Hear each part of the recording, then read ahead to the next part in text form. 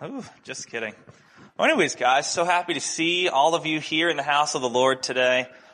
Very thankful for the opportunity to be able to come up and talk a little bit more about something that's been on my heart for some time now. The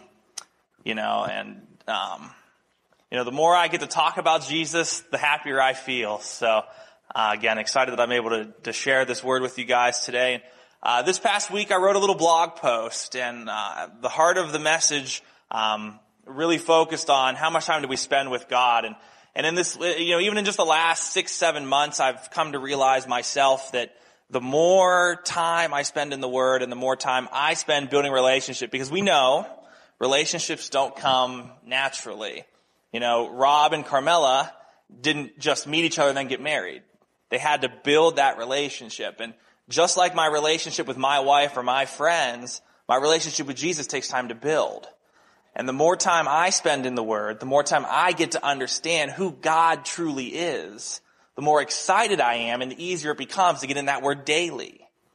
And so that's kind of where we're heading today. Before we get started, though, I want to tell a little story that led me to this little, I guess you could call it epiphany. I like to think of it as a revelation, because I know that the Holy Spirit gives me things throughout the week that I'm not sure where they come from or how they get there, but they're there, and they build my faith.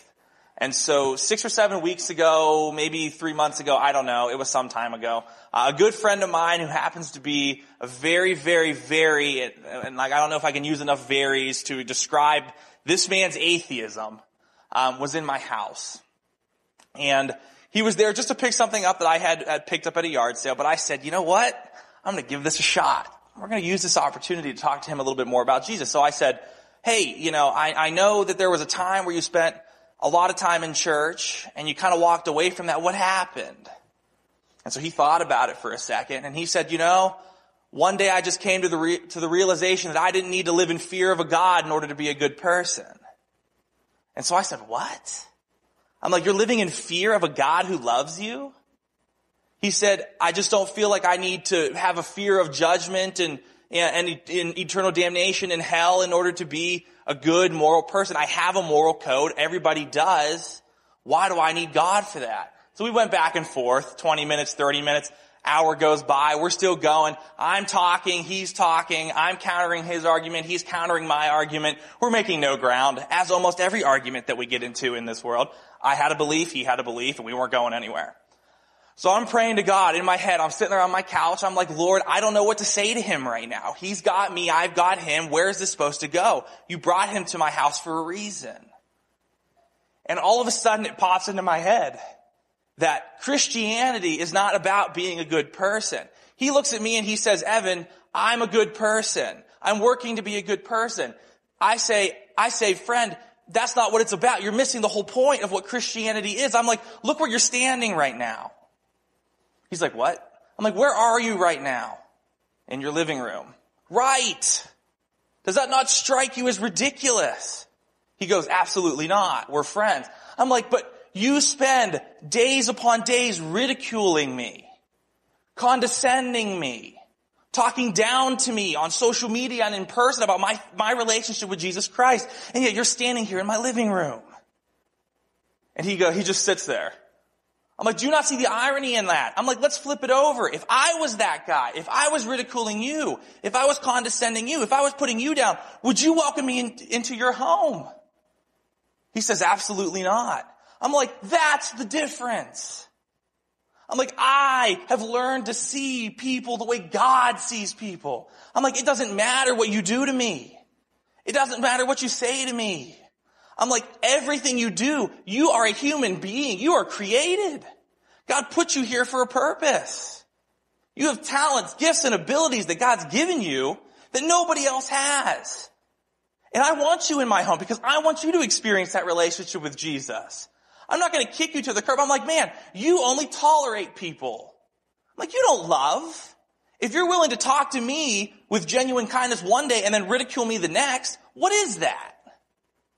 Is that a moral code? I think it's just tolerance. I'm like, I'll talk to you and I'll love you the same way. I had just gotten back from Aldi, literally just while he walked through the door. And some lady yelled and screamed at me because I grabbed the box of cheese that she had just sat back down. What? I'm like, I'm already fired up because this lady's yelling at me over some Cheez-Its. I'm like, of all the things, like, and then for him to come into my house and condescend me in my house, like, I'm like, dude, you do not understand the love I have for you. And he started crying. And he's like, you have no idea how much I needed to hear that. So that popped into my head. I said, I think that the heart of all of this, something I never realized before, the heart of all of this, beyond being saved by Jesus Christ, is starting to understand how to love people the way God loves people. Because out of that love comes everything else. And so that's what we're going to talk about today, is exactly what I started to figure out after I had that little epiphany or that revelation, talking to my friend in my living room. And excuse me while my notes are freaking out. So anyway, it's just like last time I preached. I like to give a little context. And so, to better understand where this idea comes from of love being the greatest thing that we can do for the world around us, I like to look at Matthew 22, 36 through 40. And so, Paul, if you want to toss it up there, that's great. If not, I'm going to read the whole passage anyways. So, starting in verse 36, speaking to Jesus, "Teacher, which is the greatest commandment in the law?" Jesus said to him, "You shall love the Lord your God with all your heart, with all your soul, and with all your mind." So right off the bat, we find ourselves being commanded into love. More specifically, loving God, which is the first step we need to take as Christians, right? We need to come to relationship with Jesus Christ, and we need to love him with everything that we are. So that right there is our first commandment. Verse 39, and the second is like it. You shall love your neighbor as yourself. On these two commandments hang all the laws and the prophets. So Jesus is making it very clear in this passage what it is we're supposed to do. And the common theme between it is what? Love. Love God. Love your neighbor. Well, if we jump to Matthew 45, 43 to 48, it gets a little different. Same heart, a little different. Starting in verse 43, "You have heard that it was said, you shall love your neighbor and hate your enemy. But I say to you, love your enemies, bless those who curse you, do good to those who hate you, and pray for those who spitefully use and persecute you, that you may be sons of your Father in heaven. For he makes his sun rise on the evil and on the good, and sends rain on just and on the unjust. For if you love those who love you, what reward have you? Do not even the tax collectors do the same? And if you greet your brethren only, what do you do more than others? Do not even the tax collectors do so? Therefore you shall be perfect, just as your Father in heaven is perfect." So we're taking this a step further. Not only do we need to love our brothers and sisters, but we need to love those who persecute us. We need to love our enemies, those that we don't like to spend time around, those who have wronged us. God doesn't qualify it by saying, well, if so-and-so put you down and ridiculed you in front of your friends, don't love them anymore. Cast them into hell. No, that's not in there. You know, as Christians, we're called to love at all costs, regardless of the situation, regardless of what the other people do for you. That is unconditional love. That is a relationship like Jesus has with us. On a daily basis, I spit in the face of God and I sin. Do I want to sin? No, but we know we do what we don't want to do, and, you know, it's ridiculous. But the fact of the matter is, no matter what I do during my day, my Heavenly Father looks at me with love and says, "Come here, son. I love you. Let's get them tomorrow." You know, that's a beautiful thing. So, you know, and it's also reminding us too that everybody in this world is the same. His rain falls on the just and the unjust. It doesn't say that the rain falls on the ground of those who love him, or the rain doesn't fall on the ground of those who love. The rain falls, and it falls on all of us. You know, I'm no different than Rob. I'm no different than Claudia. I'm no different than Mary. We are people. And each one of us deserves to be loved the way God loves us. So, you know, again, important to love those who hate you, because it's easy to love those who love you. I love to go see my friend Ken. He loves me. It's easy to talk to Ken. It's hard to talk to my friend that I was referencing in the message because I know what's coming. But the fact of the matter is, the only way he's ever going to experience anything different is if I love him. Because he's in a world, he's in with people who will ridicule. He tells me, he's like, I don't know why I hang out with these people. They just are rude and do all this stuff. I'm like, okay, well then find a different group of friends. Come to church. You'll experience people who love you. But the question becomes, who is your enemy? And again, I think it's pretty simple to figure that out. My enemy is anybody who's in opposition to the Word of God. They might not have, outright done something to me, but the fact of the matter is they're not in the fold of God. They have opposition to the Spirit. I need to love those people. I need to show those people love. It's not just, again, the person who stole from your store. It's not just that person. It's everybody that walks through the door that doesn't have a relationship with Jesus, and you find those people out. You need to show them the love of God. So we need to love people the way God loves people. We need to see people the way God sees people. I truly believe that this is the climax of Christian living. It's amazing, but you can literally make or break your entire witness by opening your mouth. 1, 2, 3 words make a sentence. And what you choose to do with those things is what's going to help someone see the heart change that you've had through your relationship with Jesus. Witness is so fragile. I've experienced that time and time again because I choose to associate with people who need to know Jesus. Now, I feel like it's less and less the more I work at a Christian college, but the fact of the matter is I still have friends from high school who need to know Jesus. But that witness is so fragile because the moment I go and they're looking for it. They're looking for me to be a hypocrite.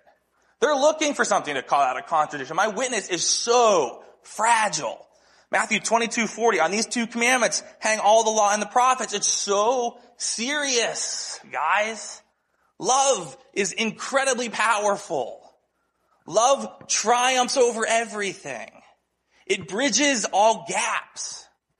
I may have nothing in common with somebody, but if they're having a bad day and I choose to speak a kind word into their life, all of a sudden they want to get to know me. Doesn't matter that we're from different sides of the country or the globe. It's that common theme of, hey man, I want to get to know you. How's your day going? That love that I'm showing to that person opens all doors. Hardened, dark people who have experienced nothing but hate in their lives will open up to you if you love them. If you treat them the way God treats you. We're born onto this planet. My son, while he doesn't know it yet, is sinful. The first face he was able to make was an angry face. Are you kidding me? If that's not more of an example of the fact that it's in us to be angry, spiteful human beings, I don't know what is. Such a tiny, fragile human being, and his first face is an angry face. Come on. All of us have it in us, and yet God still took the time to get to know us and come after us and save us. It's not in me that gets saved. It's God who changes my heart. And we can help start that process. We can plant those seeds with other people. Proverbs 15:4. The soothing tongue is a tree of life, but a perverse tongue crushes the spirit. Your words can literally tear people down. You literally can break someone with your words. And again, I'm not perfect. This is probably my greatest area of struggle and why I think the Lord brought that on to me those 6, 8, 10 weeks, whatever time ago it was. But he brought that specifically for me, not because he needed to hear it. I mean, he did, but I needed to hear it. I needed to dig into the Word of God. I couldn't just take it at face value.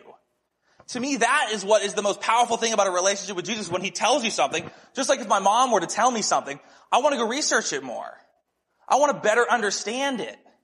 Rob's not going to come up to me and say, oh, this is a really, really cool fact about the world. And I'm not going to just say, oh, that's great, Rob. Thanks for sharing that with me. I'm going to go, I want to check that out. I'm going to go check a book out of the library. I'm going to go research it online.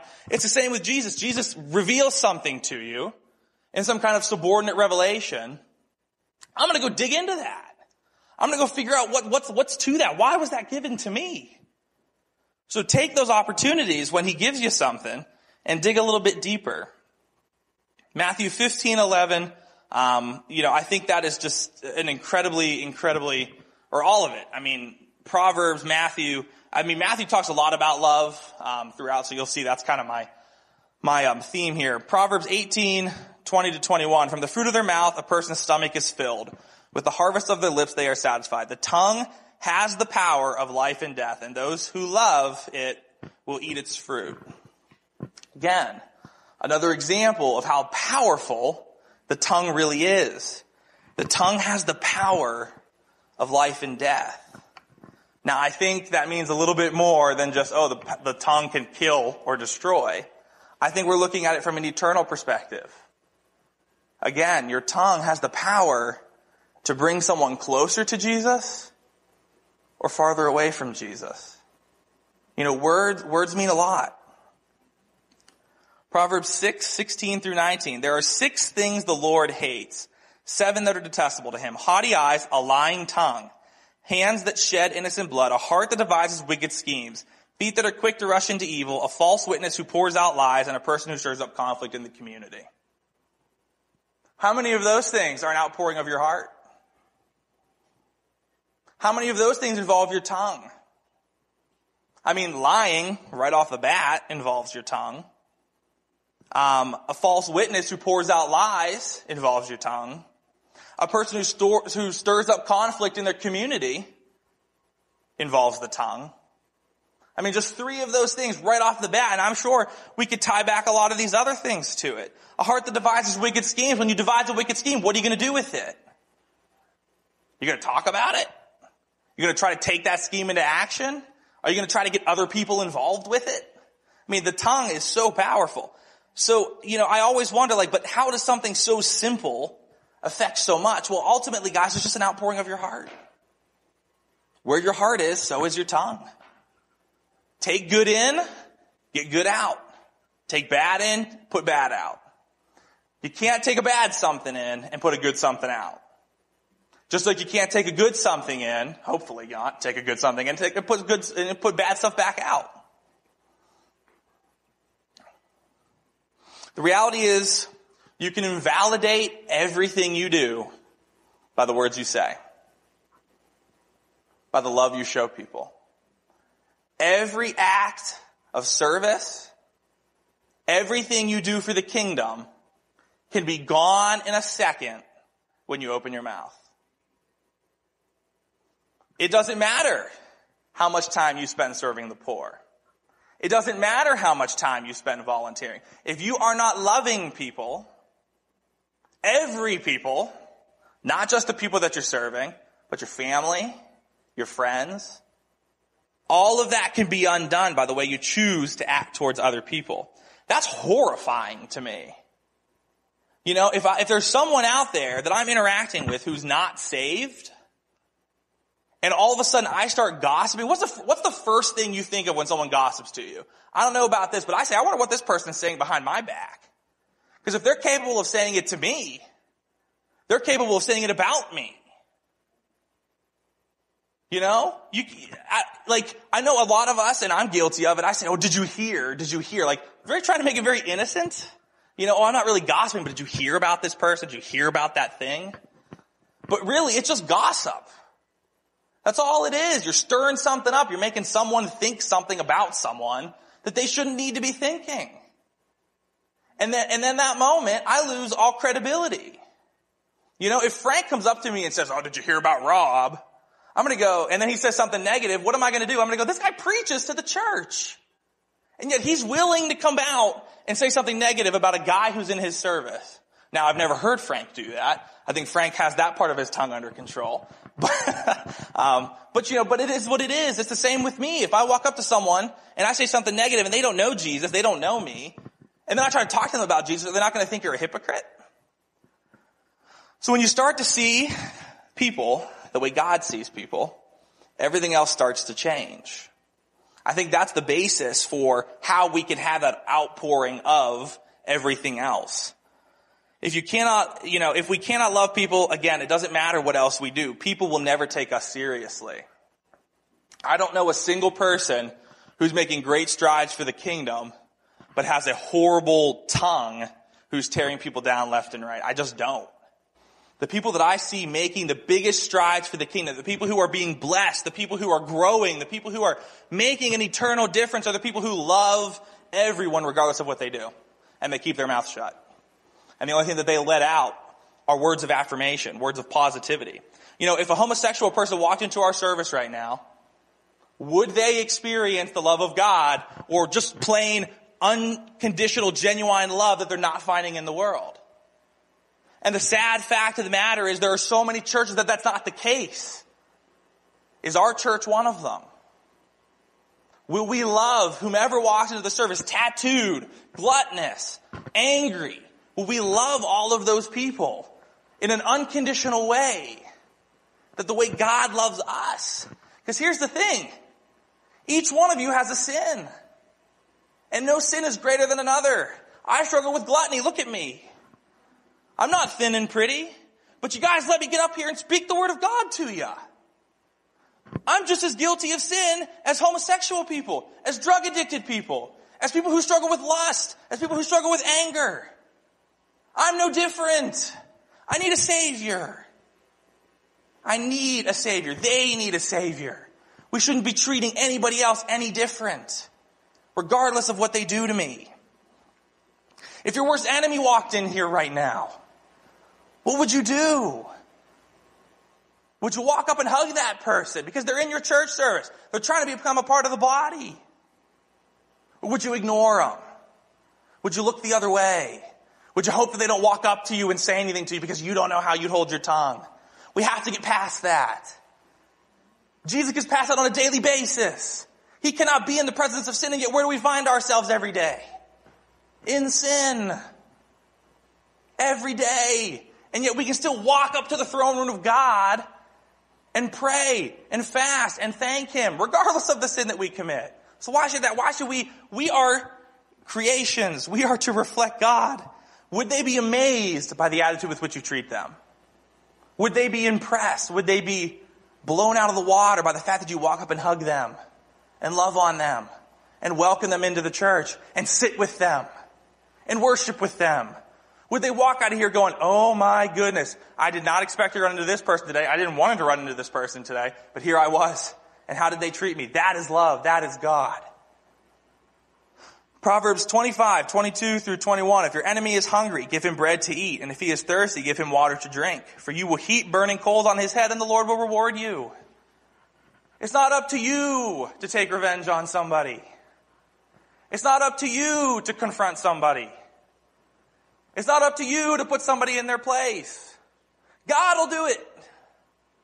God is the greatest being in the universe. He's the most ironic person I know. I found myself in plenty of situations where I'm like, wow, that's funny. God worked that out. Not in a spiteful way, but in a wow, I didn't have to worry about it. He took care of it. I mean, to me, being able to put all my trust in God to do what He needs to do takes a lot of pressure off me. It allows me to focus on what God's, put me on this earth to do. I'm not running around trying to be revengeful or spiteful or angry. I'm saying, you know what? That happened. God's going to deal with it. Let's move on to the next thing. So, we're put on this earth for what? To reflect God. We can't love people unless we're reflecting God. We are the image of God. Genesis 1, 26 through 27. Then God said, let us make man in our image, according to our likeness, and let them rule over the fish of the sea, over the birds of the sky, over the cattle, and over all the earth, over every creeping thing that creeps on the earth. God created man in His own image. In the image of God, He created him. Male and female, He created them. Psalm 8, 3-8.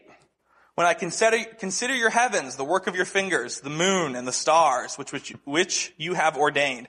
What is man that you may take thought of him? And the son of man that you care for him, yet you have made him a little lower than God, and you crown him with glory and majesty.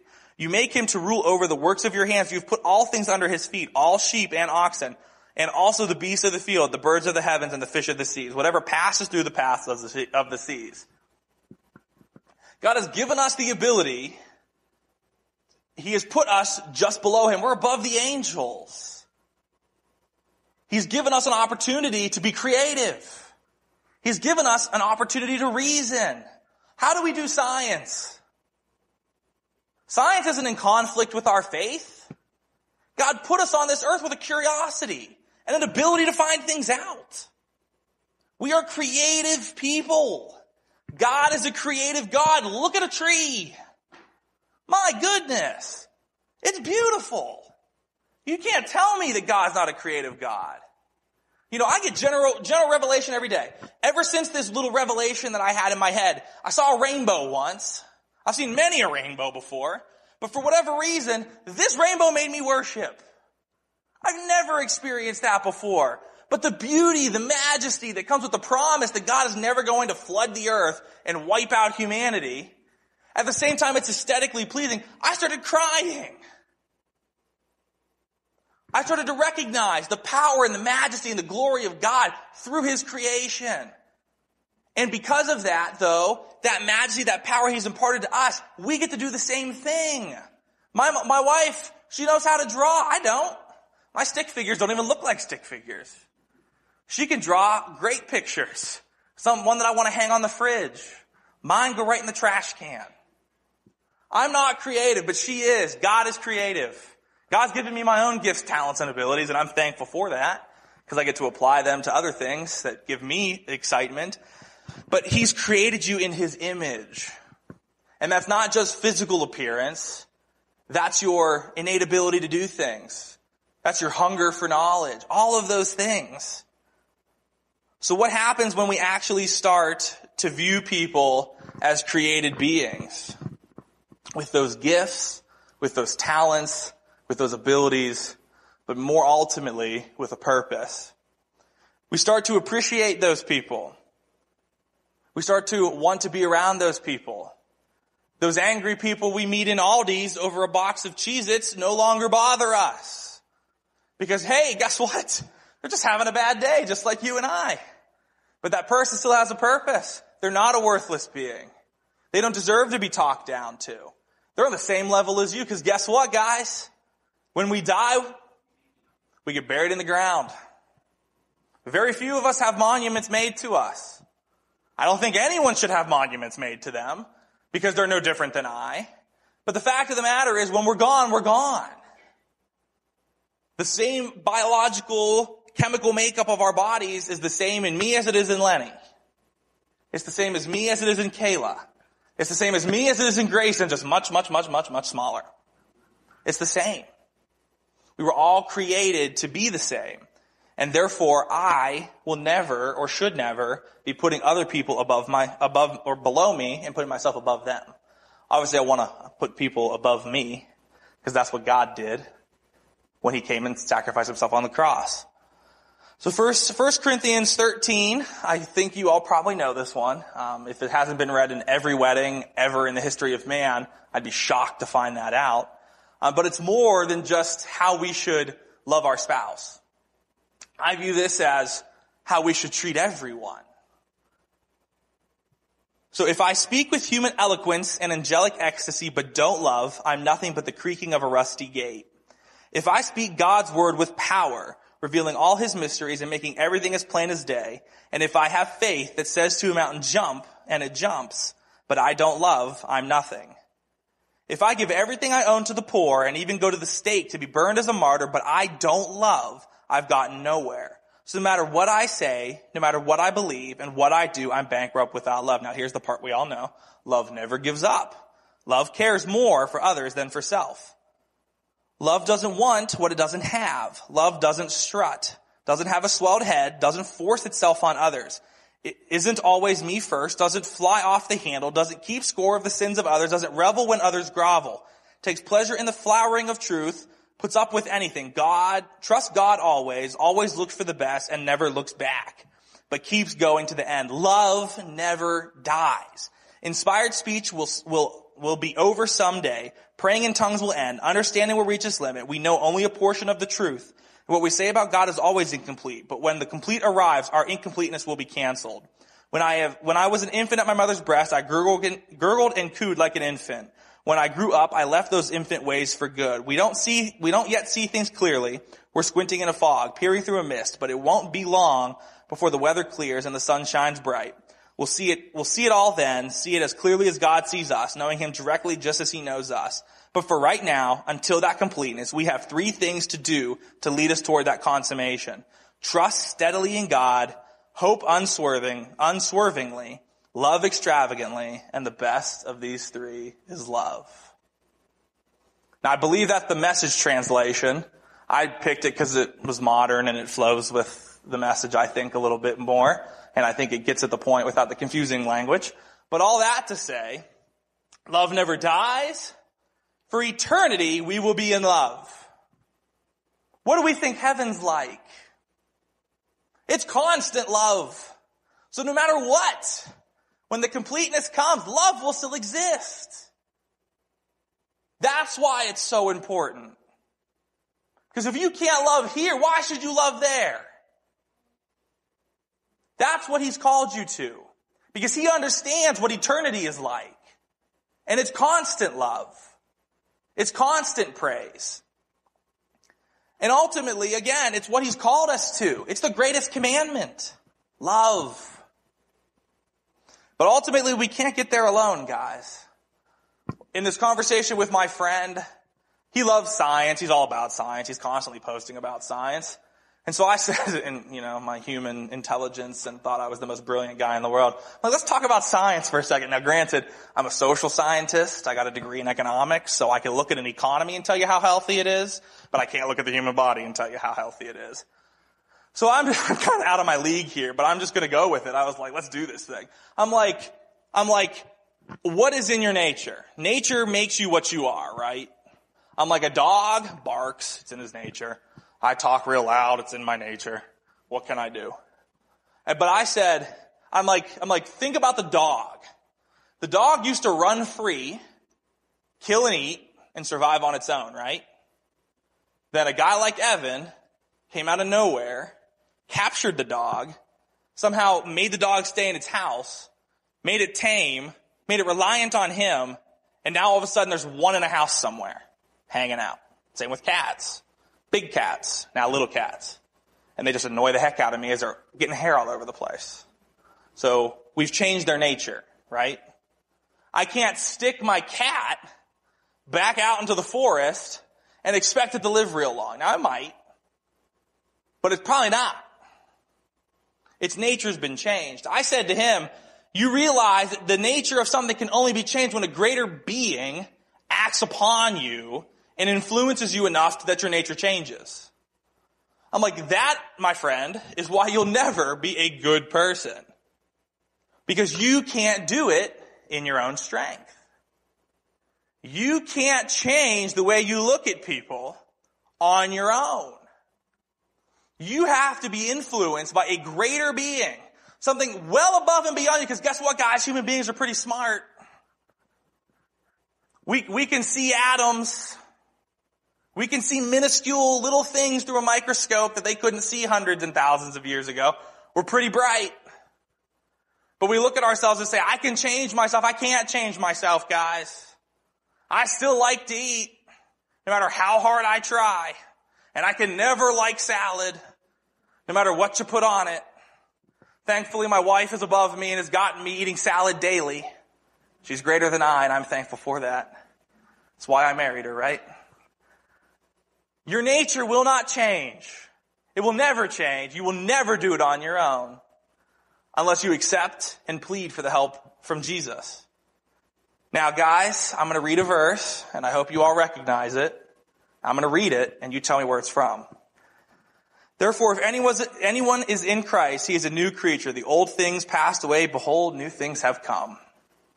We recognize that verse? It's right out there on the wall. It's like the church's verse. New beginnings, our church, the name is representing what we want when we come to relationship with Jesus. The old is gone, the new has come. The new only comes through that relationship with Jesus. Only he, the greatest being that this world has ever known, can act upon you and change your heart and make you different and take those scales off your eyes the way he did for Saul on the road to Damascus. And, when the conversion experience, now he's Paul. He can only wipe those scales away. Only he can. You don't think Saul would have been digging at his eyes trying to make those go away if he could get them off? We can't do it. I can't do it. I can't help you be a better person because I need help being a better person. I can work with Rob and I can show him the scripture And we can sit down on a daily basis, and you're a good person, Rob. Don't worry. I'm just picking on you because you're here. But I can't help Rob be a better person. I can show him why he should be going after Jesus in the way that would cause him to do that. But only he and his relationship with Jesus can change that. Titus 3:5, he saved us not on the basis of deeds which we have done in righteousness, but according to his mercy, by washing of regeneration and renewing of the Spirit. He did it. He did it. It's not saying I did it. It's not saying that I've washed myself clean. It's not saying I jumped into the bath one day and used Holy Spirit soap and here I am. It's saying that he did it. He regenerates. He renews. Not me. Not me with Rob. Not the church with Rob. But Jesus with Rob. I know that because Ephesians 2:8-9 tells me, for it's for grace you have been saved through faith. And this is not of yourselves. It is a gift of God, not by works, so that no man can boast. Works will not save you. I don't care how many homeless you feed. I don't care how many millions of dollars you give away. If you do not have a relationship with Jesus, you will not go to heaven. That's truth. That's the most absolute truth. There is no arguing that. I have it. I see it. It's right here. Not by works, because no one should be able to qualify their worthiness into heaven. We're not going to get to the gate, and we're not going to have to list off all the good things we've done. It's not going to happen like that. It doesn't matter. At the same time, no one should be able to say, I've given $1 million to charity. How much have you given? It's not about that. Whether you give $5 to charity or $1,000 to charity, you, as long as you have a relationship with Jesus, will be in the same place in eternity as that person who's given millions. And you know what? I might even argue, because the Bible tells me it's hard for a rich man to get through heaven. It's easier to pass a camel through the eye of a needle than for a rich man to get to heaven, because they have more temptation because of that money. I look at it myself this way. If I had millions of dollars, I'd have a harder time relying on God. Because it's hard to rely on God when you're in need. When you have legitimate needs that need met. It's hard to rely on God. But you have to. You have to go after it with everything that you are. When you have millions of dollars, you have nothing to worry about. You can go to the store and you can buy the entire grocery store. Your cupboards are stocked with food. You look like me after a while because you have everything that you want. All the food that you could possibly eat. You can walk up and buy a car with cash. Can I buy a car with cash? No, I have to pray that the Lord helps me make my payment every month. That takes a lot of faith. So God is the greater being. That's what I'm getting at here. For it has been by grace you have been saved through faith. So guys, loving people is literally the most important thing we can do. Literally the most important thing you can do. If you cannot love, nothing else matters. I have a quick song, for King and Country song. You guys have all probably heard it, but I'm playing it for you anyways. It means a lot to me. It's been a great encouragement for me, as I've gone on through this. So I'll have Paul play it and then we'll wrap up.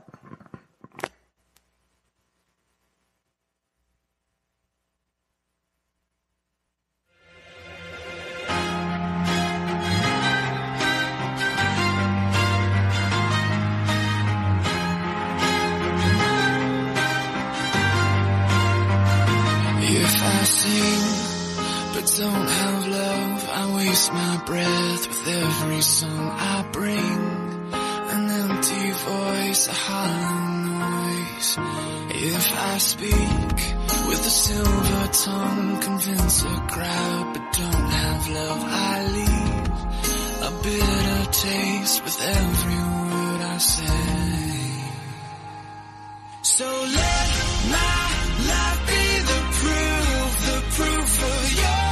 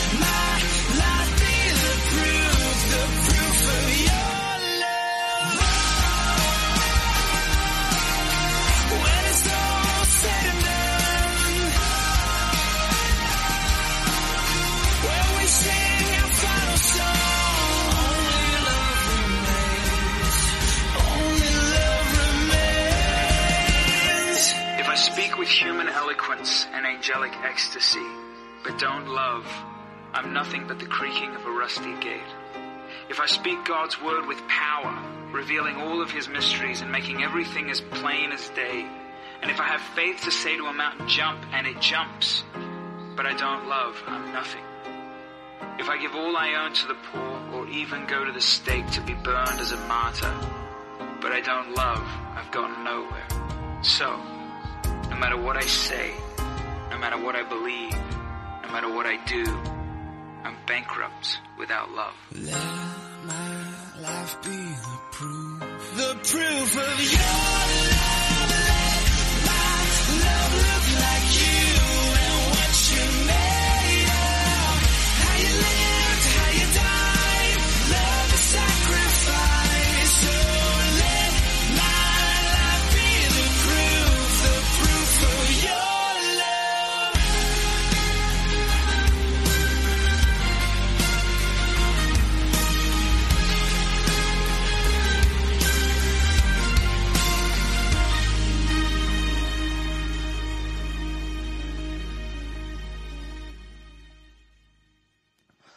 So guys, if love is something that you struggle with on a daily basis, I would recommend fire up YouTube on your phone, in your car, hope that it comes on the radio. Listen to that song every morning. I think it'll make a big impact. Before we close up, James 1:19 through 26. My dear brothers and sisters, take note of this. Everyone should be quick to listen, slow to speak, and slow to become angry, because human anger does not produce the righteousness that God desires. Therefore, get rid of all moral filth and the evil that is so prevalent, and humbly accept the word planted in you, which can save you. Do not merely listen to the word and so deceive yourselves. Do what it says. Anyone who listens to the word but does not do it, what it says is like someone who looks at his face in a mirror and after looking at himself goes away and immediately forgets what he looks like. But whoever looks intently into the perfect law that gives freedom and continues in it, not forgetting what they have heard, but doing it, they will be blessed in what they do. Those who consider themselves religious and yet do not keep a tight rein on their tongue deceive themselves, and their religion is worthless. Don't walk out of this place today and let your religion be worthless. Don't walk out of here and open your mouth and say something negative. You're only deceiving yourself. Take what you learned today. If you learned something, I pray that you learned something. Every time I get up to speak, before I get up to speak, I pray that someone's convicted. I want you all to be convicted because I think that in every message there's something for you. But I want you to take away from this, do what it says, apply it to your life. Matthew 12:36. But I say unto you that every idle word that men shall speak, they shall give an account thereof in the day of judgment. That verse right there makes me emotional. Because guess what? I have to give an account for everything I do, everything I say, everything I've ever done. Everything. Don't let your religion be worthless. We're ending a little earlier than we normally do. I think it's for a purpose. Before we go, though, I want to ask, if you've been struggling with love, with how you use your tongue, stand up. We're going to pray. Because I believe that every one of us in here struggles with that from time to time. So if that's you, stand up. I'll ask, and I'm going to have Frank come and close us in a word of prayer. Come on, Frank. Can't let you not be a part of the service. But before we do that, I just want to, just a quick testimony. Yesterday I played 5 games of softball. I was incredibly sore this morning. When I walked up on the stage to start worshiping, I said, Lord, I have to deliver a sermon today, and I like to be active. And I'm not going to be able to do that if I'm still sore. Well, guess what, guys? I'm not sore anymore. God is so good. Even in the simple things, something as little as just tightness in your muscles, God can change it.